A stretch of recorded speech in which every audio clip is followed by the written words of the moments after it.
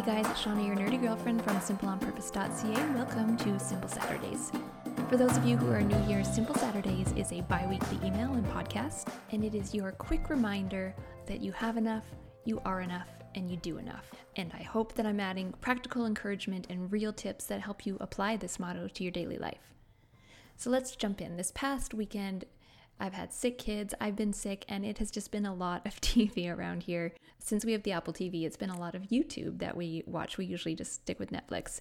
And so I shared in the email some of the favorite channels that we went to this weekend. One was Harlem Globetrotters. So my oldest is 8 and he just totally got into basketball this year. And I thought it would be kind of fun for him to see the different ways that basketball can be fun and not always so competitive. You can see what kind of oldest child I have.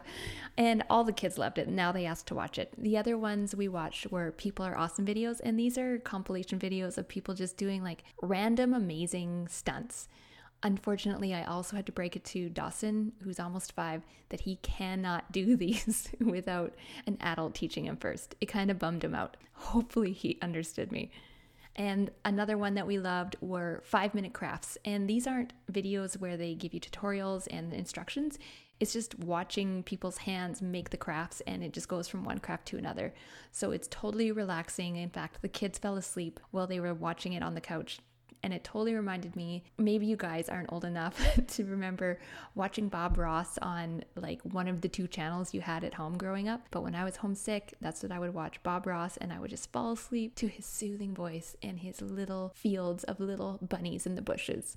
All right, okay, enough of that. I'll get on with Simple Saturdays. The first thing I want to share with you guys are the lessons I learned from the first year of decluttering.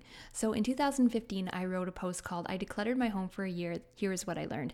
And this is the most read post on my blog. And I think it just really speaks to the realities of you may be thinking of minimalism, or you're starting out, or you're stuck in it, or you want to be re-inspired. But it speaks to the reality that minimalism isn't just totally easy. It's not decluttering your home and it's a simple process.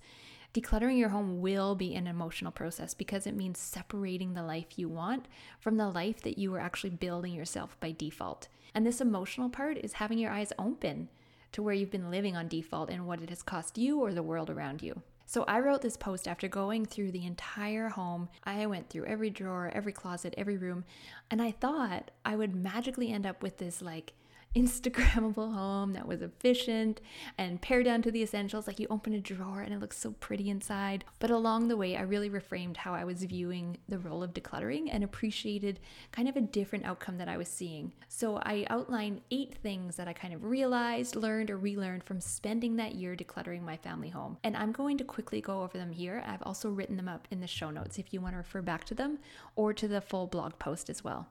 Number 1, the line between enough and excess is easily crossed. And I know that many of us have gone through young adulthood and kind of bought the things we need around our home, but how many of us just keep buying and keep purchasing and storing and purchasing and storing to the point where our home feels kind of like a glorified storage unit? There has been a point where I had to say, I just don't have room for this anymore. I can only keep what I actually have room for. I can't keep crossing the line from enough to excess.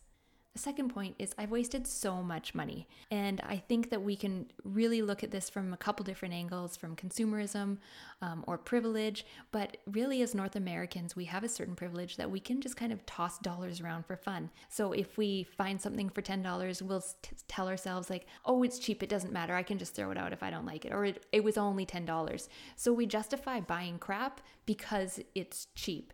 And I think that I was realizing we just have this culture of excess where we're so used to accumulating something every time we go out. And I just saw truckloads of stuff leave my house, and I thought of all the money I had wasted on clothes, on stuff, on gifts, on just storing stuff in case I needed it. I was just so disappointed in the money I had wasted.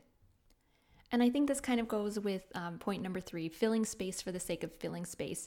And when I looked at all of the like home decor items or even clothes, just things that I accumulated in my early 20s where I thought I wanted to build up my closet or decorate my home, but I was just filling space for the sake of filling space.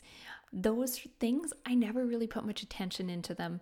I just bought them because they were easy. I didn't look at anything as an investment, like investing in a couch I love. Like I had super ugly couches that I was happy to get rid of. That was money I wasted on filling up space because I was too cheap to really invest in something that I love over time and just use something in the meantime. Another realization that was hitting me pretty hard was how much waste I had made. I can appreciate that my parents' generation didn't appreciate how limited our environment is in terms of its resources, but I think as we are becoming more and more knowledgeable, that we can see all the ways that maybe we're just kind of crappy stewards of the items that we take into our care.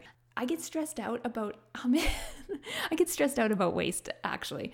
I get stressed out about toothbrushes, and I've started buying bamboo toothbrushes and asking my local dentist hygienist if they're going to hand out wooden toothbrushes, because guys, this stuff, it doesn't just go into a landfill and just we don't see it again.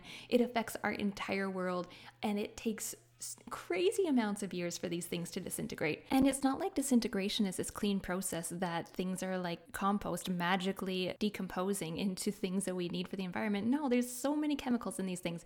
Okay, rant over. What you're seeing here is someone who has a degree in environmental health and is having her eyes open to how she's contributing to the problem. So this realization of how much waste I was making just made me feel really crappy, because even though it didn't feel like all of us are contributing to this bigger global problem, we all have decisions we can make about how we're spending our money and what we're spending our money on, and move towards more zero waste. Not to say I do this everywhere and I do it well, but I think it can be a process that we just at least get started at some spot in our life, in some small way. Another realization I had, and this just starts digging into the identity clutter issue, and I'll link that post in the show notes as well. And that issue is that buying stuff, consuming stuff can become such a distraction for who we actually really are underneath all of that stuff. And going through your home and decluttering, you're forced to make these choices on what you're going to keep. And those choices have to really put you face to face with knowing who you are and getting to know yourself better. Most of the stuff in your house is just a distraction from who you are and getting to know yourself better. The next one, and I think all moms can just raise their hands in the air to this one, life is messy. Minimalism isn't about a spotless home. I believe that minimalism is about clearing out the clutter and the excess so you can live life in your space, and life still happens and life gets messy. Our table's always covered in crafts and Legos because that's what the kids love, but that's also kind of the only things we really have around, and cleanup is faster and easier without all of the different toys in all of the different places. So we just stick to a few, but life still happens in our home, and you'll see that on my Instagram stories. We're minimalists, but we also live here. That also brings me to minimalism is a mindset, not an end goal. And I would love to say I'm done decluttering, but I see that it's ongoing. There's constantly a rotation when you have kids of clothes and toys and furniture. So we're constantly changing how we use the space and what's in the space. And we're also constantly being aware of what's being brought into the home. So it's not just you declutter once and it's done forever. You do a big declutter and it's usually done for like the bulk of everything. But minimalism is a mindset in how you approach where stuff is, what you keep, how you shop, how you store things, how long you keep things for. If you consider minimalism to be an end goal, then you will feel defeated. But when you think of minimalism as a mindset, you'll feel that it is an ongoing process. And finally, it leads to more. And in my case, decluttering my home led me to reassess my whole life, like overthink this, let's take it to the end. And I realized just how painfully complacent I was in how I handled my stuff, my relationships, my health, my dreams. And minimalism became that action that brought me face to face with my decisions and my clutter and the way I felt life was just passing me by. And so it really spurred me to get into trying to live life on purpose, and has even led me to becoming a life coach. And that segues so nicely. Oh man, so good. That segues so nicely into telling you about the 2 freebies that I have up on the website now.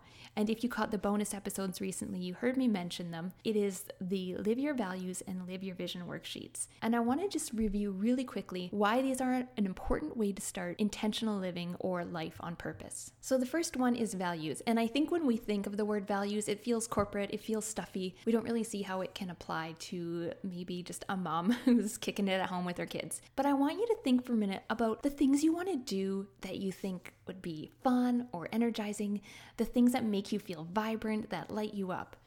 And what if I told you that those things you think will light you up aren't actually what is driving you? We talk a lot about vision goals and they're great. We're going to step into that next, but they aren't actually the things that lights you up.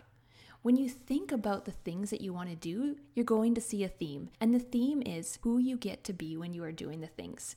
Who you get to be tells you your values. Values matter. They matter to how we live our lives. And if we aren't in tune with our values, we're not going to be able to live in line with them and start making choices on how we spend our time, our money, our resources, our energy that are constantly in line with our values. And we're going to feel overwhelmed or frustrated with life. And we're probably going to feel like something's wrong with our life or with ourselves. So often, what it comes down to is we've just lost touch with our values. So stop by the link in the show notes. You can read more about values and get that worksheet for yourself. It's easy, it's quick, and it helps you identify those values that you want to live by and that you want to make your daily decisions by. The next one is live your vision. And if you want to make any kind of change in your life, ever, for anything, maybe it's at work, maybe it's at home, maybe it's in your house, you always need to know where you are going. You need a vision and not just kind of like a vague idea of something you hope for. It would be nice in the future. I hope I'm happy. I hope I'm healthy. No, you need a clear vision, and not just for your general life, but for each area of your life. That's what the Life on Purpose workbook digs into. And this is where I have pulled these freebie worksheets from. I've condensed them down into just like easy starters to get you started, because I believe that setting a vision will change your life. You can stop by the link in the show notes to read a blog post about why it changes your life, but I'll give you one of my favorite highlights, and that is it means you are finally listening to yourself. If you don't know what you want in life, have you ever stopped and asked yourself? Have you ever asked yourself really good questions? These worksheets are really good questions to help you uncover the vision you have for the different areas of your life. So those are the two worksheets: live your vision, live your values. Stop by the show notes and get the worksheets for yourself. I would love to hear how they're going for you. You can message me on Instagram or Facebook or email me and let me know if you have questions about it. If you want to tag me on Instagram of you using them, that would be amazing. I am always here to help out. And you can find links in the show notes for where to find me on Facebook, Instagram, and email. Thanks for hanging out with me for another Simple Saturday. If you are not subscribed, please do subscribe if this is a podcast you want to see regularly in your podcast player. Have a great weekend, and remember, you have enough, you are enough, and you do enough.